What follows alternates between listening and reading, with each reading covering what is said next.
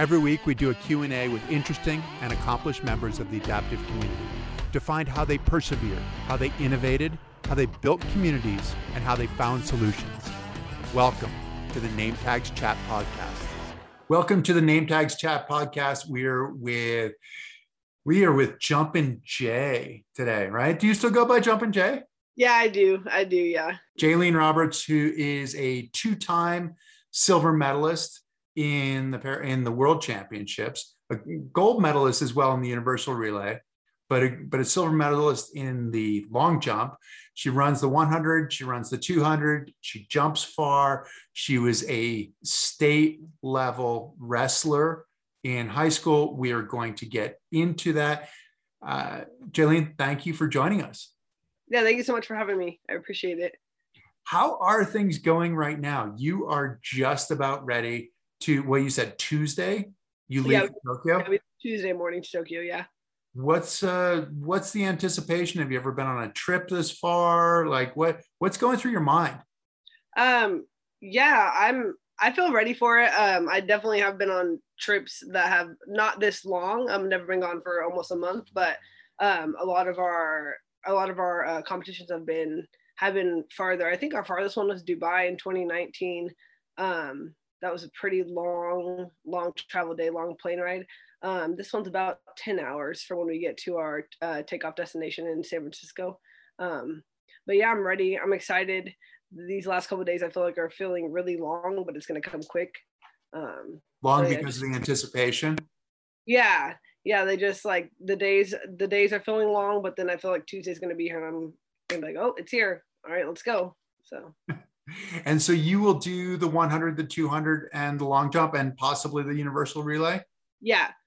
So I have, I think my 200 is first, and then my long jump 100. And then if I am on the relay will be like, I think the last one of the last events of the Paralympic games. So.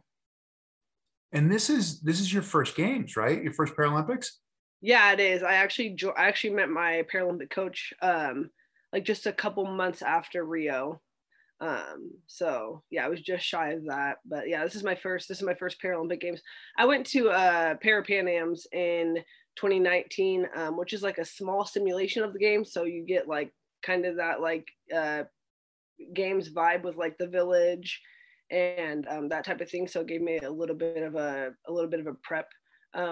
I guess you could say, but yeah, no, this is my first Paralympic game, so I'm super excited to see how it goes. Even though it'll be kind of unconventional with COVID, but I'm still super grateful, obviously, that I get the opportunity to go and experience it.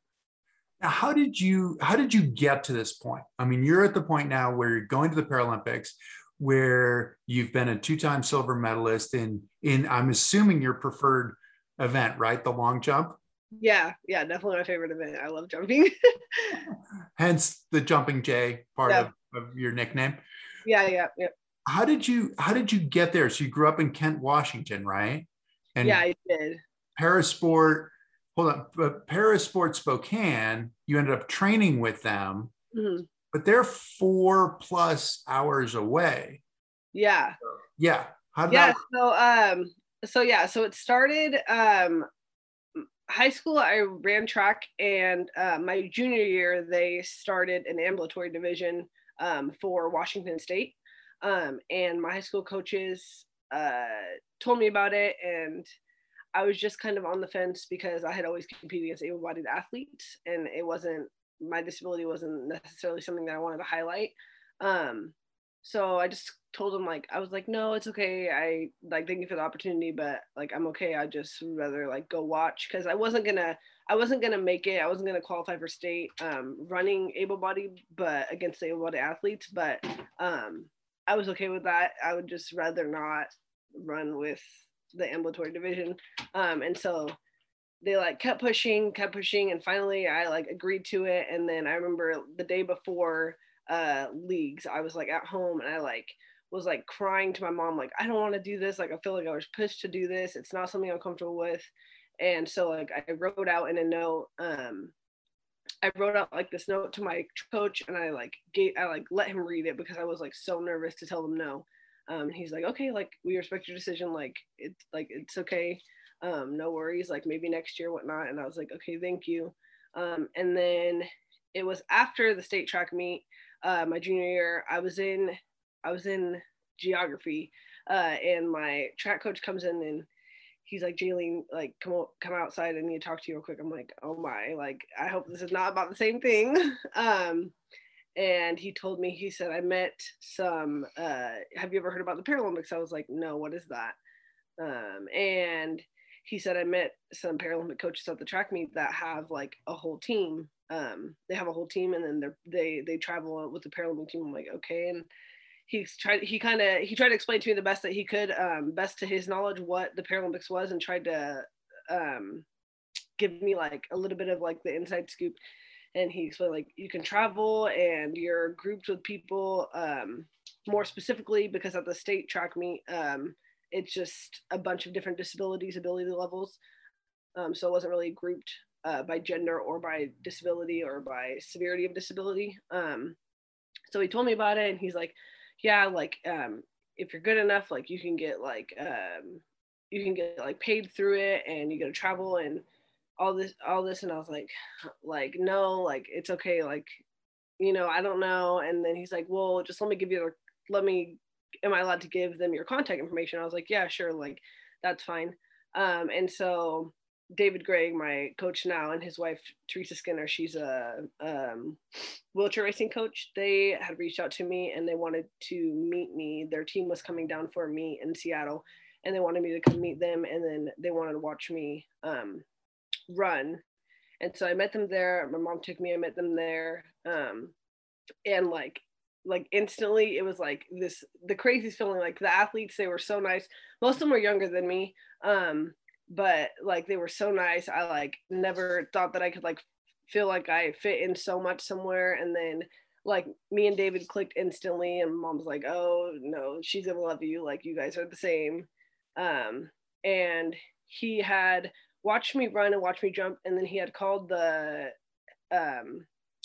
Kathy Sellers, who was the head of US Para track and field, and he's like, we have an athlete. And I'm like, whoa, like I just ran, like and so they're like, you have to come to the meet. They gave me like paperwork to get all signed up and get classified for my disability. And then just that next year in, I think like May or April, I went to Desert Challenge Games, which is all para meet. And then a couple months later, I had gone to trials for my first international competition in London in 2017. So it all kind of happened like really quickly. Yeah, it all happened really, really quickly, and it went from like me knowing nothing about the sport to like now I can like tell somebody about it. I can explain the whole like ins and outs of the sport. But yeah, so I ended up in Spokane. Actually, it was a really, really long process of them like trying to get me there. I had gone to Western Washington University for a quarter. It wasn't my liking, and then I came back home, and then I went out to Spokane to visit and to train for just a little bit. And Teresa was like, oh, you should apply to Eastern. I'm like, well, no, I went to Western. It's like 2 hours from my house. Why would I want to travel? Why would I want to go 4 hours? She's like, well, just apply. You don't have to come out here. I was like, okay. And then in October of, I think 2018, I ended up in Spokane somehow. And then I've been there for 3 years. So that's kind of the story of how I ended up there. It's still like a blur, but yeah. Wow. And when you ran with David that very first day, I mean, when he called Kathy Sellers, that was that first day, right? Where he's like, we have an athlete for you.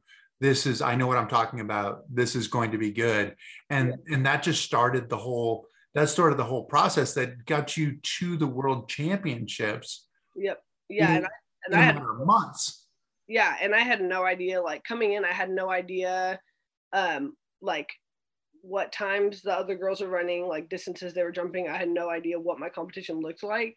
And it was weird because like I was getting this reaction like, oh my God, we have such a good athlete. And I'm like, well, like what are the other like I had no idea. So when I showed up to Desert Challenge, I was like, well, who are these girls? And all these girls were like, well, who is this new athlete? And we're like not knowing what's going on. But yeah, I had no idea like where I like stood as far as like like rankings in comparison to the other girls in the United States and then also in the world. But it was cool when I found out that I was definitely like in the mix. That was exciting. So can you tell people what is your T37 athlete? That's your classification. Yeah. Which is supposed to be half of your body, right? That yeah. half of your body is affected. And can you tell them what that means exactly, please? Yeah. So for track and field, so T means track, and then there's F, which is field. So T37. So the 30s are all cerebral palsy classifications. So I think it goes from 31 to 38. The lower the number, the more impaired you are. The higher the number, the less impaired you are. So I sit at a 37. 37 is hemiparesis, so it's half your body. So same arm, same leg is affected. So for me, it's my left side. Mine was caused by a stroke at birth. I think they noticed it when I think my mom noticed when I first started to walk, and it just didn't look normal. I look at like home videos and I can definitely see it. And as I've gotten older, it's gotten less noticeable, I would say, just because of when you're young and you're like learning your motor skills just as an able-bodied child, you still don't look like completely normal when you're trying to walk. Like, so as I've gotten older, it's gotten better. I've gone through like PT and stuff, but thankfully I haven't had to have any like major like corrective surgeries or anything like that. And is it cerebral palsy or? Yeah. It is. Okay. Yeah, cerebral palsy. Yeah. But it affects the left side of your body, so both your arm and yeah. your so my left arm and my left leg. Yeah. So my you can't really see like the whole image, but my left arm doesn't extend all the way up. Mm-hmm. And then my left foot is I walk on my tiptoe and inverted. But it just depends. I mean, some people, the most common thing I get is like, oh, are you okay? Like, why are you limping? Like, people think like I'm injured. And I'm like, no, like I was just born with a disability. And then they're like, they feel so bad. I'm like, no, it's fine. Like, no big deal. Like thanks for looking out for me. My mom's laughing in the background. Yeah, no. So, yeah, so it's interesting because it's rooted from a neurological, it's a neurological disability. So it's caused by a stroke at birth. So my right side of my brain. So it affected the left side of my body, which is interesting. But it's like, I've learned so much about it since I started para track and field. My coach, he's worked with a lot of athletes with cerebral palsy. And so he's like very well-rounded as far as like knowing about it and knowing how it works, knowing what like training is best for them. But it's just such a like broad spectrum. There's some people with CP that they can't like speak or eat on their own, and then there's people that are even more functional than I am. So there's like, it's such a broad, so people will meet me sometimes and they'll be like, oh, my family member has CP, but like they can't like they need like they can't talk like very well, or like they need assistance eating. And I'm like, well, yeah, we both have the same disability, but there's such a broad spectrum.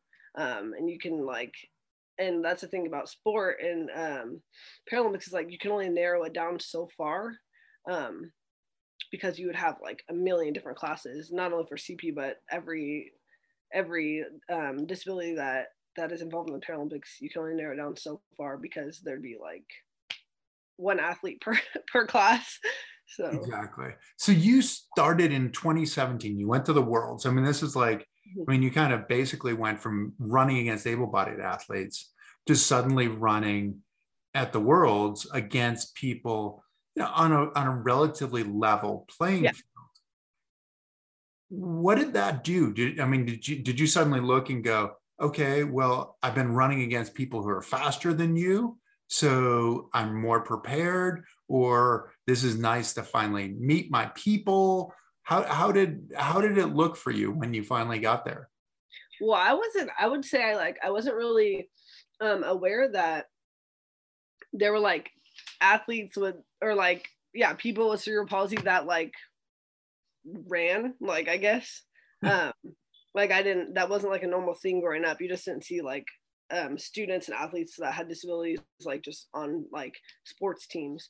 But it was cool to see like, oh my gosh, like these girls that I'm competing against like worldwide, like they have they have the same disability as me, and like they're doing the same thing, and it was cool like seeing the competitive nature, because I'm glad I didn't come in and I was like I'm glad I didn't come in like on top, because like it's allowed me to like realize that there is competition, that like I have to work towards something, but it's cool also like being in the mix. I mean, going back and forth. I know in 2017, in our race, I had me and a French athlete. We were in different heats for our preliminary race, and in the prelim, her prelim time beat my prelim time, and then in the final race, I beat her by like 0.01.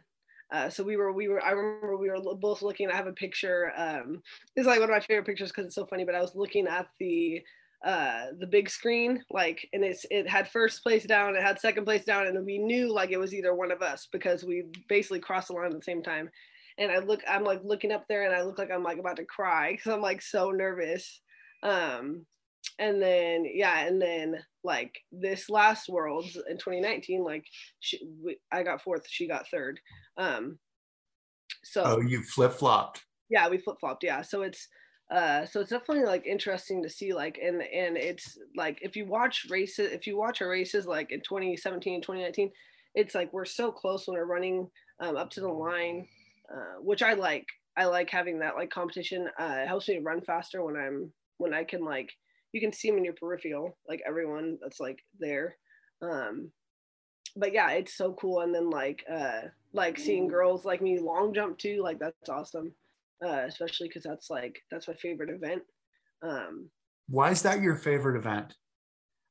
I don't know. I think it's just like I don't know, something about, because it's running. You get a run also. You have to run down the runway, and you need to be fast. You need to have speed for it. But I don't know, something about just like flying in the air is just like, I don't know. I just love it. Like it's like an unexplainable feeling, but just like flying in the air. The sand isn't like great, like getting sand all over you after track meets. I like feel gross.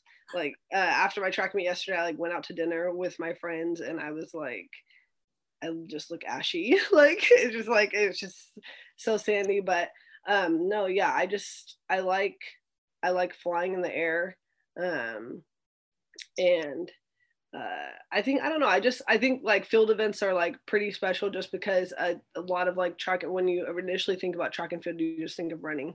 But I think sometimes people like forget that there's like there's throws and there's jumps also. But yeah, it's a lot more it's like it's more technical, I feel like, because you have that jumping piece too. And just like I love the sound of the board. When you hit the board, you can like hear it. Like it's different than like the track when you're like running on the track. So those are usually my best jumps. When I hear the board, when I get on the board and I jump off of it, those are my best, because I know like, okay, I hit my mark. Now I just need to like have good form in the air. But yeah, no, I've always, and it's funny because I haven't always liked long jump. I did track in elementary school, and I was terrible. I was terrible at it. Like I was like, why did I choose to do this? And then once I got up to middle school and high school, it like became something where like when I practice it, I might practice for long jump. I like tune in. I'm like very focused. I don't want any, like I'm like, I listen to the cues. I try to follow the cues. Yeah, I don't know. It's just like different. I just get in my zone when I'm jumping. What do you do well? So you're a jumper and you're a sprinter. Like what parts of the competition are really your strengths? Like, is it the run up to the jump? Is it the start in the 100 meters? What do you do well, and what do you have to work on? So I guess for jumping, I'm still working on it. It's my approach up to the board that I'm kind of working on. My form on takeoff is pretty good. But I think that it's very much so like a mental game. Like I said, like if I hear the sound of the board, if I know that I like hit it, then I think my jump in the air is gonna be better, because I know I'm not like a foot behind the board, because that's taking away a lot of my jump. Right. And so yeah, so I'm still working on my approach a little bit. And yeah, for my running, I've been working on my start a lot. So that like first acceleration phase, coming out of the blocks, is really good, and it's just staying relaxed. I tend, if I'm on a two, especially with a 200 meter, since it's on a curve, and depending on what lane you're in, like people will pass you immediately when you start. When I like get past, I'll tend to tense up. So I'm still working on that. But yeah, I've been working on my start, and then I've been working on my approach. So kind of the same thing for both running and jumping, just like my initial run. Now, with cerebral palsy, is that something that's more pronounced? Are you more likely to tense up? I mean, is that what your body does naturally, and you have to sort of try to find a way to override that? Is that one of the problems, or? Yeah, definitely. So I have like my muscles on my left side tend to be a lot tighter, just in general. And my eighth grade year in track, my second track meet, I actually have had an avulsion fracture in my left hip. And when I tell people like, oh, like, were you hurtling? I'm like, no, like you wouldn't want to see me hurtling. It would look terrible. I just tell them like I was just running and it just broke. And they don't know exactly, like they don't know the exact cause of it, but they're like almost certain that it was because like my cerebral palsy is on that side, and it's just everything is just tight. So I try to make sure to like do a lot of dynamic stretches before I race, and then afterwards, like after I've done a dynamic cool down, I'll like stretch, because it's like it's already so tense. Especially I used to run the 400 meter race, and any CP athlete that does like even a 200, by the end of the race, like we are so tense, and like you can like it's very like pronounced. Our cerebral palsy is very pronounced, because your body just like tenses up, and then that just makes like your CP like 10 times worse. The more tired you get at the end, Yeah, which is yeah, the part for everybody, right? I mean, like as you're approaching the finish and the 200, the 400 is maintaining your form yeah, as you get tired. But for you, that form is more pronounced because of the cerebral palsy. And because in some ways you get those muscles that are opposing each other, right? That are opposing muscles where you're working not only against like the force of gravity and the track, but against your own muscles too, right? yeah, because my so when I'm running, my right arm is going straight and my left arm goes like across my body. Mm-hmm. So just like it's like uh countering that kind of, and like just you have to like think about the compensation of like each side of your body when you're running, especially with the curve, because mine's on my left side, so it's like on the inside of the curve always.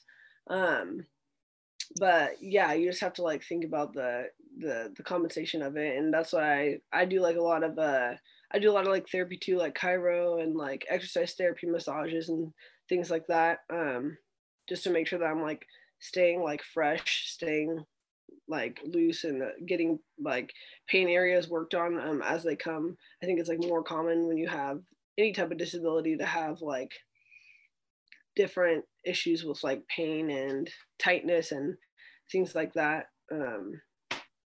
Yeah. Cool. Now, okay, we've been talking about track. I am curious about the wrestling thing because you did track as a kid. Mm, You also wrestled as a kid. right. And track in some ways makes sense. Does wrestling make sense? What got you into wrestling? How did you say that's what I want to do?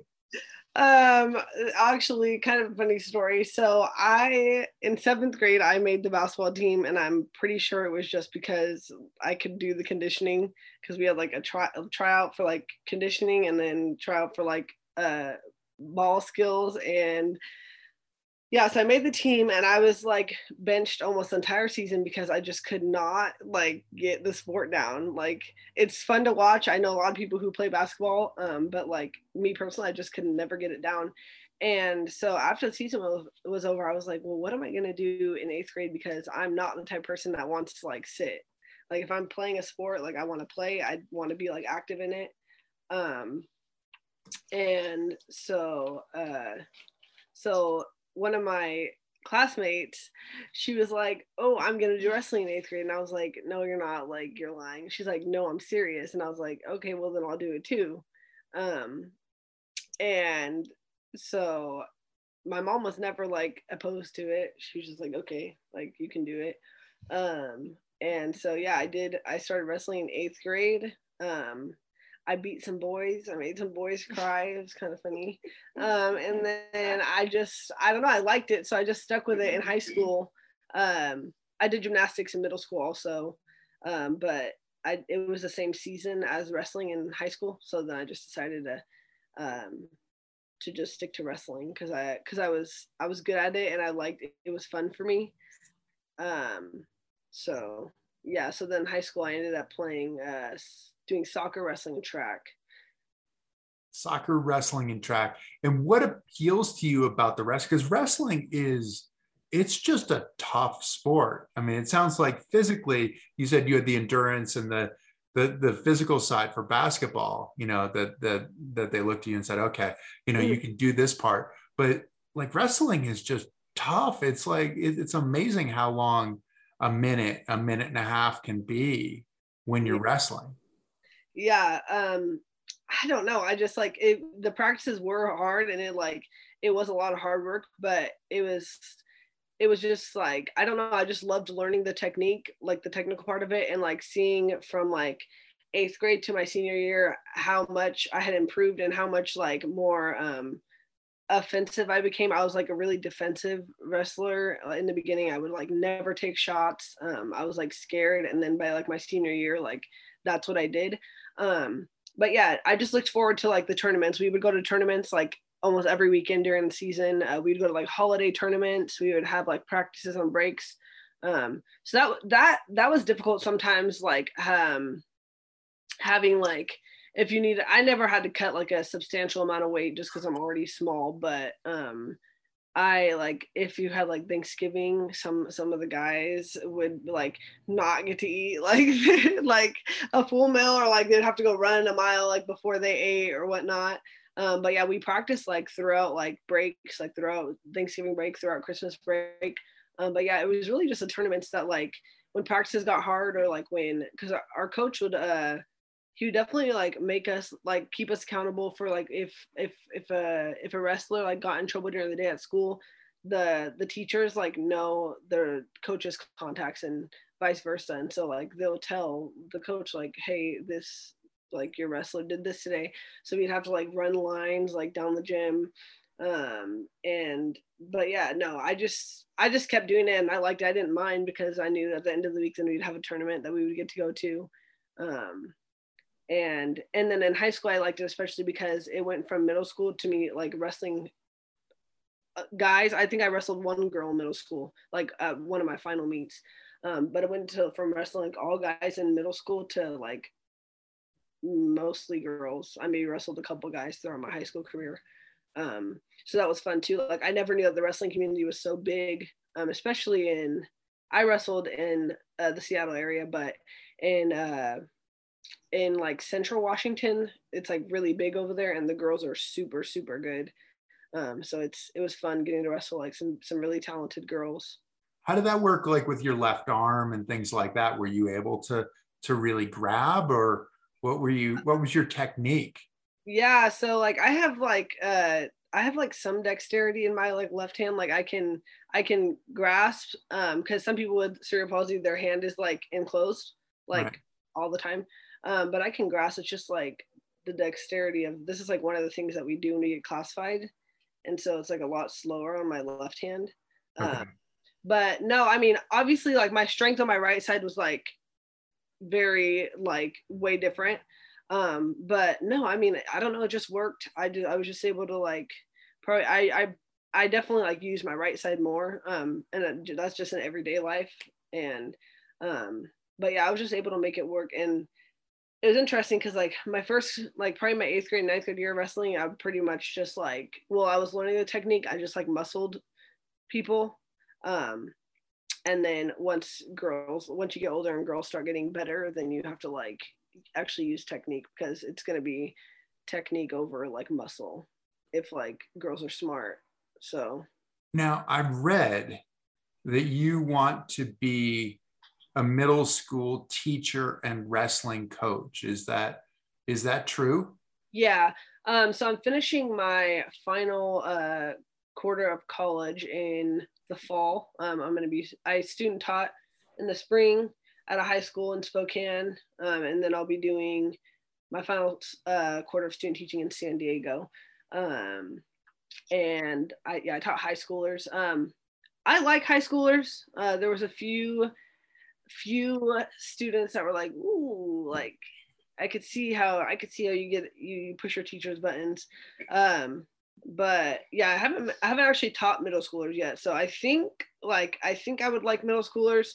That was my favorite, like one of my favorite teachers was my 8th grade PE teacher. And so maybe I just like base it off of that. But yeah, and then yeah, I want to be a wrestling coach. It's just a matter, and a track coach, of course, but it's just a matter of since I am an athlete, like that's like the times are very like conflicting for that.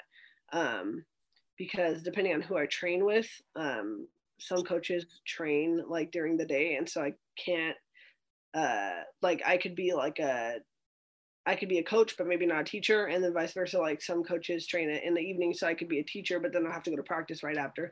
So it's just about like but it's definitely something I want to do like after my athletic career is over, and I don't really know when that will be. Probably not at least until after 2028 when the Paralympics happen in Los Angeles. But yeah, so after my Paralympic career, I definitely want to get into some type of coaching, or maybe even like para coaching somewhere. Why coaching? Why teaching? Why coaching? Is that who you are? What brought you that way? Yeah, I've actually wanted to teach. I know I wanted to teach since second grade. So it's interesting when you find. I think it's interesting because a lot of people like when they're younger, like, oh, I want to be a doctor, I want to be a firefighter, and then like it's just not like it's something completely different. But yeah, I've wanted to teach ever since I was in second grade. My second grade teacher, I loved her, and I remember she was like obsessed with M&Ms. She like gave us M&Ms when we like did something good. She had like a whole bunch of figures around her classroom. And like I would just not sit still. I was like always out of my seat. So she called me the Wanderer, and she like made up this whole song. Um, and yeah, I just had like, I don't know, I just loved her. And then when I got to 5th grade, that's when like my plan to teach and my like passion for teaching, I think, was like very instilled. I had a lot of anxiety and depression, and like to the point where like I would not want to go to school because I'd want to stay right next to my mom. And my teacher would like, she would skip her own lunch and like just eat lunch with me in her classroom, and like just talk to me about like, like what's going on, like ask me what type of things like she can do to make me feel better. She actually let me teach a couple lessons like in her class, which was cool. And so I wanted to be a teacher ever since then. What I wanted to teach and what grades has changed a little bit throughout. But yeah, I've always known I wanted to be a teacher, and then I just and then kind of like coaching too. I don't know, I just love sports. I feel like when I can't do it, like why not, like all these coaches, like high school coaches and especially parent coaches, like they don't do it for money. It's not, and like teaching also. And I've never really been like money driven. I don't think it's worth doing something if I don't like it, even if I make a lot of money doing it. So just like more of like a giving back. And I get to like, it's fun because when new athletes come into the program or with our younger athletes, I'll like kind of help my coach sometimes, or I'll practice. I'll have a teammate who like is doing a jumps practice with me, and I'll be like, oh, like I noticed like this, and then he'll be like, oh, I was just gonna say that. So like I'll practice with like watching and cues, especially if I'm like not practicing for like an injury or whatever, if I'm like off that day. But yeah, so I'm getting my teaching certification, and then also I have a coaching minor, so I did like several courses like for coaching specifically. So it's not like an endorsable minor, but it's helped me to like gain more insight on like what being a coach means and how to help me be a better coach for athletes. Well, it sounds like both the teachers and the coaches helped you through your most difficult times.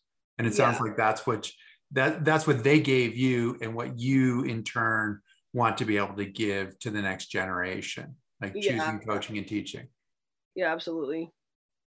So you had some difficult times during COVID though, right? And COVID hit everybody in such a crazy way. Yeah. And the uncertainty. What happened to you when they said that they were postponing the games? Yeah, so it was like March 2020 was like a very, very crazy month for me. A lot had happened. I so yeah, so I that was around the time where I had like was already going through like a tough time with my depression, and I had stopped taking my medication because I didn't feel like it was working. I was kind of like in this like flatline state, like wasn't like I wasn't like super depressed, but I wasn't like I just felt kind of like numb. So I stopped taking my medication. How long have you been on my medication? Oh, since like eighth grade. Okay. Yeah, Okay. since I was probably younger than that. Yeah. Um, and I had found out that school was going to be online, and I'm like a very like social talkative person, and I did not like the idea of that at all. So that was like that then took like a hit.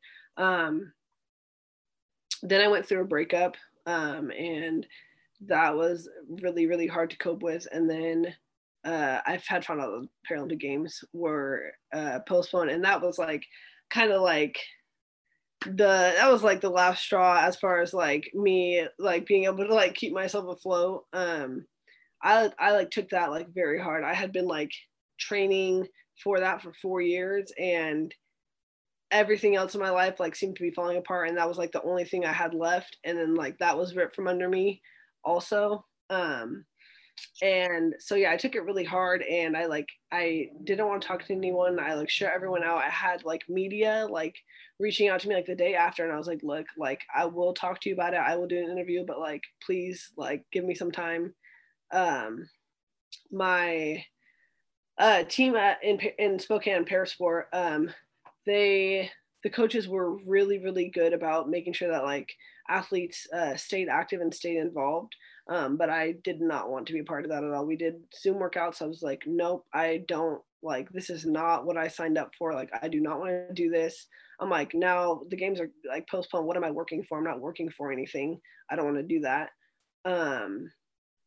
And yeah, and so and then finally I like was talking to media and doing interviews and like acting like I was fine, and I was still like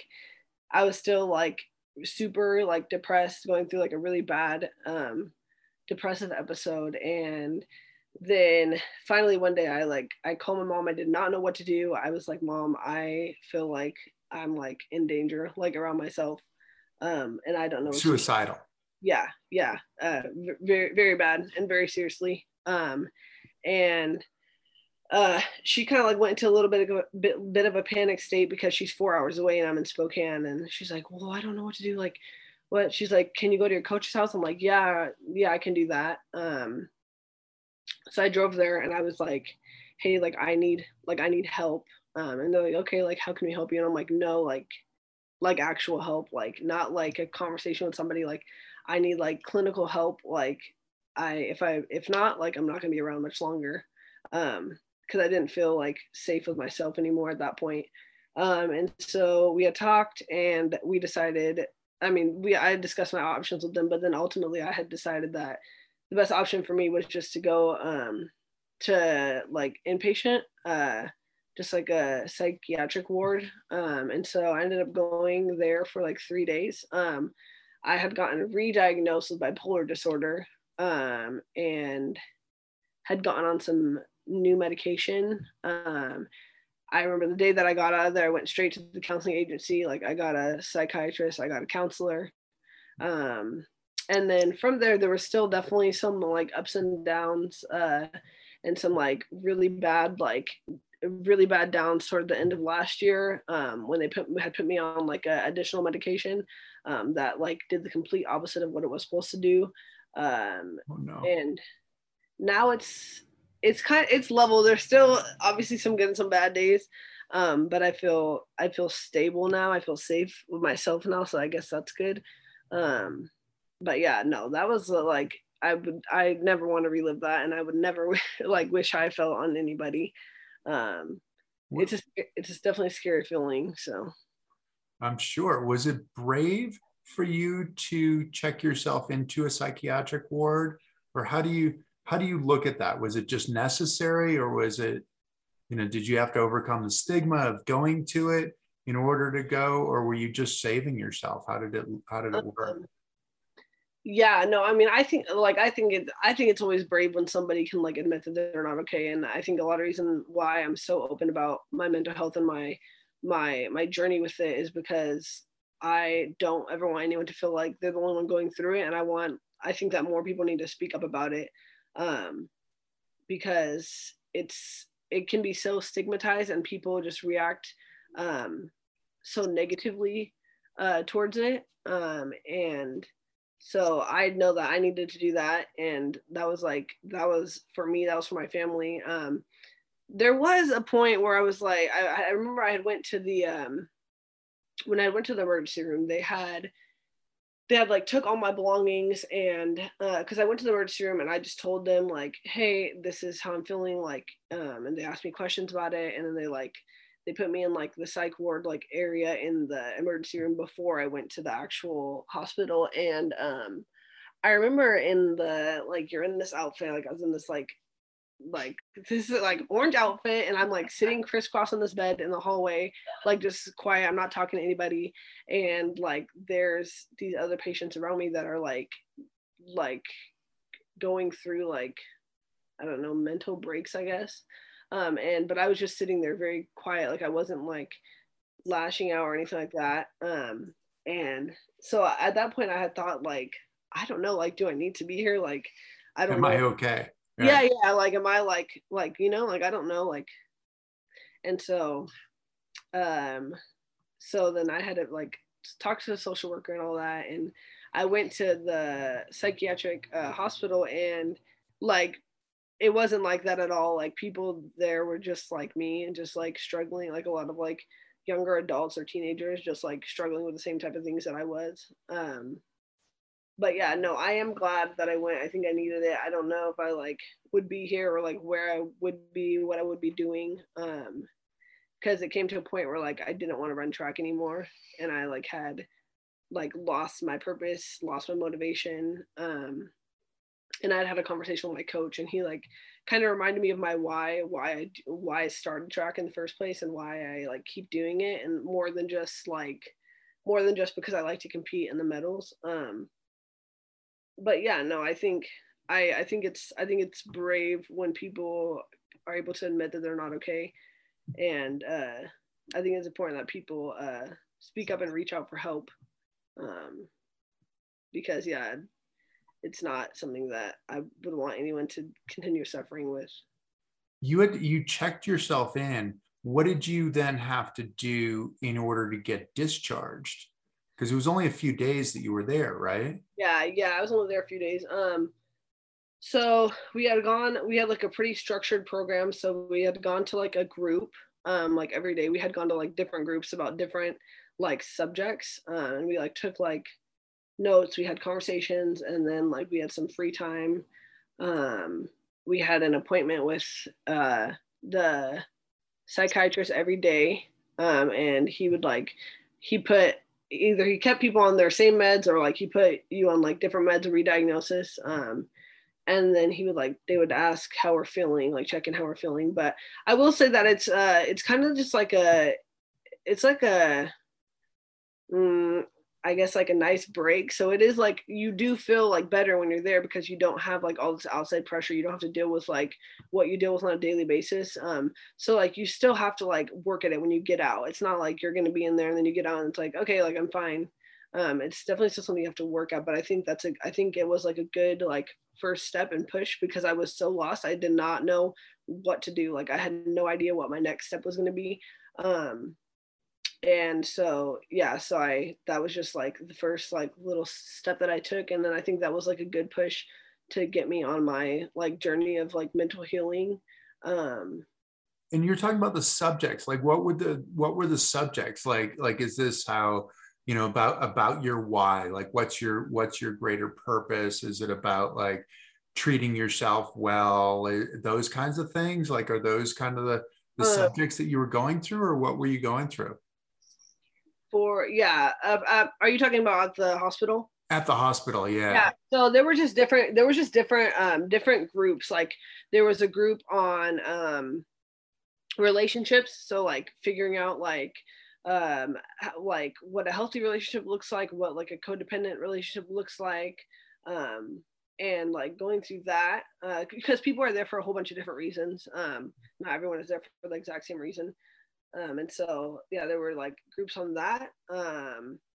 There were groups on like self-care, how to uh like positive healthy coping mechanisms for when you're like feeling different emotions. There was groups on like cognitive like behavioral therapy techniques.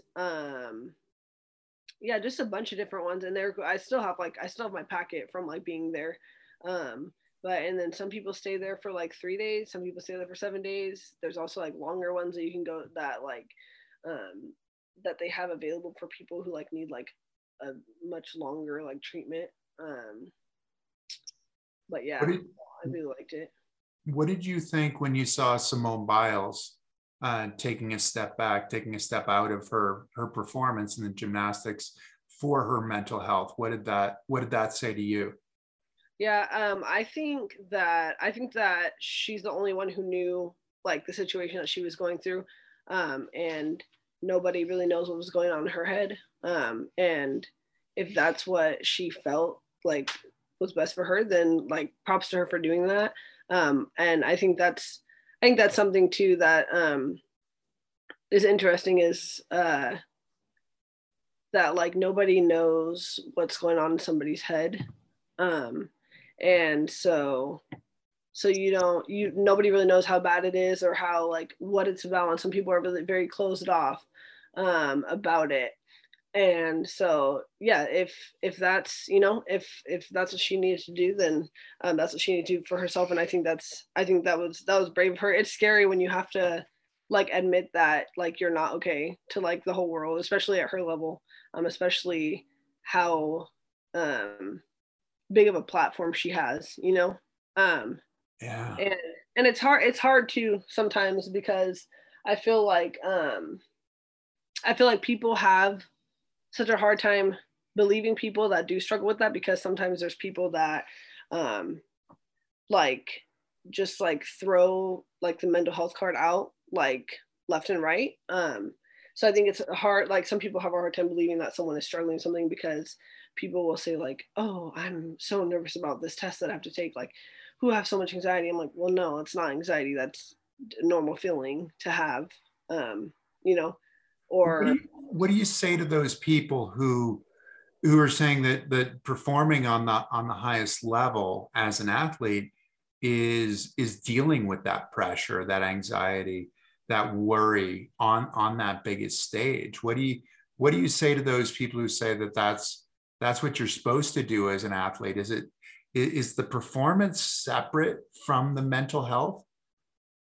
um I don't think so. I don't know. I feel like it just depends on how like I said, like what you're dealing with, and like no one can really gauge that for you. Um I don't know. I have competed through some like very tough losses um of like family members and friends. I've competed when I wasn't like in a good mental state at all. But I guess I guess it's just as much as you feel like you can handle. Um, and yeah, I don't think that anyone like really gets to decide that for you. But yeah, I think it's just, yeah, I don't know. I think it's just a matter of um, how much you can like bear on yourself, I guess. I don't know. I like, for me personally at this level of competition, like I've made it so far that like it would really take something like drastic for me to like not compete. Like I don't know. I just feel like at this point it's like, yeah, you can still like work through things while you're competing, or while you're like prepping, in order to get to that level. But yeah, like for me, especially like my first my Paralympic debut, like I um yeah, I'm gonna continue to work through my struggles while I train and while I compete at the games, because it's something that I've like worked towards for so long. So Yeah, exactly. No, it sounds like you had, I mean, you had a really difficult time during COVID. yeah. It also sounds like you emerged from it stronger. Do you feel stronger and better prepared, both in terms of your athletic performance, but also in terms of your place in the world? Um yeah, I would say I've definitely had some more setbacks since COVID. And I was able to kind of get through those. I went through another really bad depressive episode like from December to January. And I remember I was talking to like this one friend about it. And we kind of like made this like deal, like, like trying to like keep each other here, because at that point it was like one suicidal friend talking to another suicidal friend, trying to convince them to stay here, which doesn't necessarily like work out the best. It's not. I definitely like recommend like obviously you can vent to your friends and things like that, but in that situation, like I definitely recommend like professional like clinical help. Um, but yeah, I was like going. It was another rough time where my go-to is like to call my mom. I just don't know what to do. I'm like, Mom, I need help. And that was a point where in December where actually like relapsed on self-harm. I self-harmed a long time ago. And I just got bad, and it's like nothing like hurt anymore. Like I was just numb. It's like hurt myself, it didn't hurt. Like I just didn't have like any emotion. And I would talk to my friend, and she would text me when we were going through stuff, and we had kind of made this deal like, okay, if you don't do anything to yourself, I won't. And then actually just in May, that same friend ended up committing suicide. So I've been dealing with that. So that has definitely been a struggle. But I know that she was so excited. She was so excited to watch me compete. And she wanted to make shirts. And so I had my Tokyo send off party a couple weeks ago, or a month ago maybe. We blew up these huge pictures of her, and I take her to like all my events and stuff. I have a necklace with her ashes in it that I wear. So that one has been hard, but like that's just one of the things that I'm pushing through, because I know that she would want me to go to the games, because she was so excited. She was one of the most excited people for me to go. And before COVID happened, and before no one was allowed to go to the games, she was kind of like saving up to go to the games, to come watch me. So yeah, so that's just like stuff like that. So overall, yeah, it's gotten better, but I think that there's always going to be setbacks in life, and it's never going to be. I don't think it's ever going to be like a smooth ride. It might be for a little bit, and then you'll have big ups and you'll have big downs. But yeah, no, I'm constantly working on it, because I know if I don't, I know the second I stop, I'm gonna go downhill, and fast. But yeah, I would say overall I'm ready. I think I'm definitely in a better mental state than I was last year to compete. And then obviously just like was like dealing with like knee issues and just like back problems and stuff, I had a lot more time to like go do like physical therapy for that, and like chiropractic massages. So I think I'm like in a better state, like also physically and just like with my conditioning wise. So yeah, I think I'm more prepared than I definitely was last year. Last year was kind of like a train wreck, but I think we're I'm doing a lot better this year, I would say. Well, that's awesome to hear. Well, it's also, it sounds like in talking to Dave and talking to your coach that you figured out what your why was, and your why is really being that role model, like being in a lot of ways the person that maybe you wanted to be able to talk to when you were a little girl. Is that kind of, does Yeah. that sound right? Yeah, because like I said, like I never like growing up, I never really saw people with disabilities, especially like people with disabilities that looked like myself. And I never like I was always in able-bodied sports. My mom never really like coddled me at all. Like if my brothers were doing the dishes, I was too, like mowing the lawn, whatever else needed to be done. And so like I had never had limitations placed on me, so I didn't place them on myself. But yeah, I still never had like anybody with a disability to look up to. And I think that's part of the reason too why like I just never knew about the Paralympics. You know, like I think it's important that like we're like as Paralympians and as older para athletes that we're like educating the youth on um like what's available out there for them to get involved in, you know, because not every athlete with a disability or not every person with a disability wants to compete in the able-bodied sports world. And so yeah, I mean the first time that I was introduced to Paralympics was when I was sitting on the couch and my ex's dad wanted me to come and like watch something else on TV. He's like, Jay, come look at this, come look at this. And it was Lex Gillette long jumping. So, and I thought it was like so cool. I was like, oh my God, like that's so cool. Like, what is this? And there was, I think it was like a couple more commercials of like some amputees running. And then it kind of came full circle because now Lex is like one of my like closest friends in the para world. But yeah, so I never knew, but I like think about like if I were to know someone that was like uh that had a disability or like was in the para world like when I was younger, how much sooner I could have been involved in it.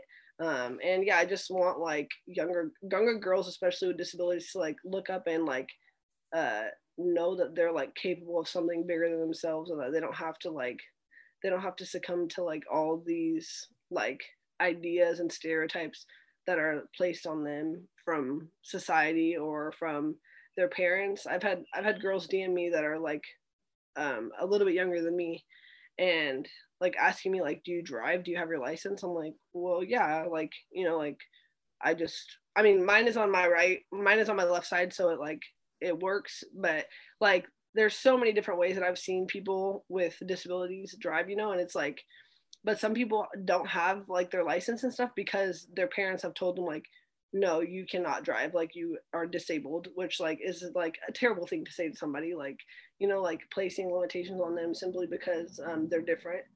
um so like yeah, I'm here to tell people like you can do it, like you can do anything that you put your mind to. You might have to do a little bit differently, but it's still possible, definitely. um Does that so empower you to be teaching them, you know, like to be a role model? Does that empower you to live more powerfully as Jaylene, as Jumpin' Jay?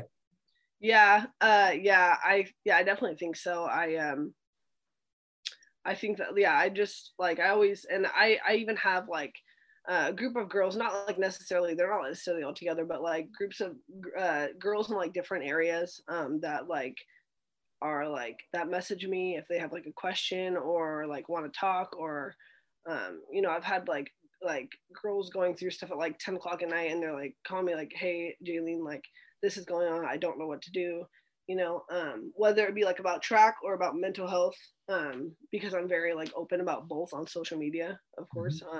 Sure. And so So yeah, and then like when that happens, when it's like hands-on and you're actually seeing like somebody that you're like impacting in a positive manner, that's like, it's super motivating. And like every time that happens, it like reminds me why I do track. Like if I start to like slip and I'm like losing sight of why I'm doing it, that like gives me a little like booster. And I'm like, okay, I'm like, this is why I'm doing it. And helps you through your difficult times. I mean, you're helping Yeah, other people, but it helps you through your difficult times too. yeah, definitely. Yeah. Cause I mean, I used to, I used to wonder why like I had to go through certain things, or why like that happened to me. Like, what did I do to like deserve that happening to me or to my family or whatnot? And the way that I've like come to peace with it is just like, I might not ever understand why, but I like give I give myself a why, and my why for things happening is so that I can help somebody else that has gone through that exact situation. I've been through so many different situations and so many different like with like just within my family and within my community. Like I've seen so many different things that I can help people with so many different types of issues, and talk to them about it. And so that's just like gives me peace with like things that I've been through, that like, okay, now I've been through this and I can help someone else with it. Um, so yeah. And gives you kind of that positive momentum Mm-hmm. moving forward in a lot of ways. Yeah. Who are you looking at getting back to the running and the jumping? Who are your biggest competitors in Tokyo? So there is a Chinese athlete that I compete against in long jump, and I have been second to her in the world since 2017. We're the only two athletes in our class to jump over 5 meters. So she's definitely my biggest competitor for long jump. And Um, that's Wen. Is that her name? yeah, yep. I don't know how to pronounce her last name, but yes. And it's like, I mean, I'm never that like mean girl to her competitors. But she's like, it's hard to even like, obviously I like have like a fire like lit in me to get gold and like to beat her, but it's like it's hard to like be like not angry with her, but like just like it's hard to like be so competitive with her because she's so sweet. Like I have to like, we don't understand each other's languages, but like when we're in the call room, she'll just like, all she does is smile at me, and like afterwards she'll give me a hug. And so I think it's a lot easier when like someone is like mean or like like they're like just give you like bad looks after your race or whatever. But yeah, she's like the nicest like competitor like outside of the USA that I've ever like went up against. But yeah, That's funny. yeah, no, I'm definitely coming after her this time. Um, Definitely, yeah, motivated to finally get gold. Um, and then for my 100 and 200, the French girl that I was speaking about earlier, she's one of my main competitors. I think she actually holds the record right now. I think it sits at like a 13-1. Mm-hmm. And then there's a couple other Chinese athletes in that mix too. And they kind of go, they're not really on they're not on the world rankings list right now, which I think is pretty common. Like they kind of like stay like incognito and then like just like show up, which is, I mean, I think it's cool. But yeah, they're really talented Chinese There's some athletes. surprises potentially. Yeah, Okay. yeah, Interesting. Well, this is great. Thank you.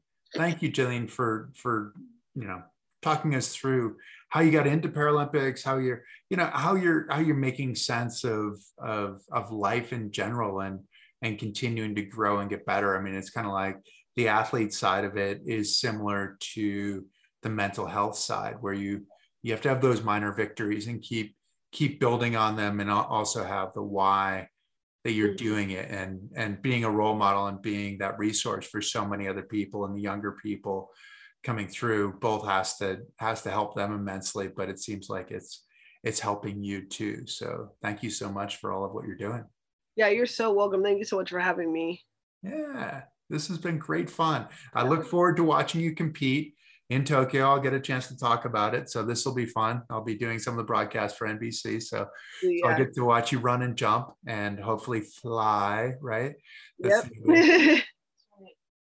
Awesome. Well, this will be great. Thanks to all of you for tuning in. As usual, if you didn't catch the whole interview podcast, you can go to the One Revolution page. It will be archived there. We will also edit this into a traditional podcast. It'll be on YouTube, Apple Podcasts, Spotify.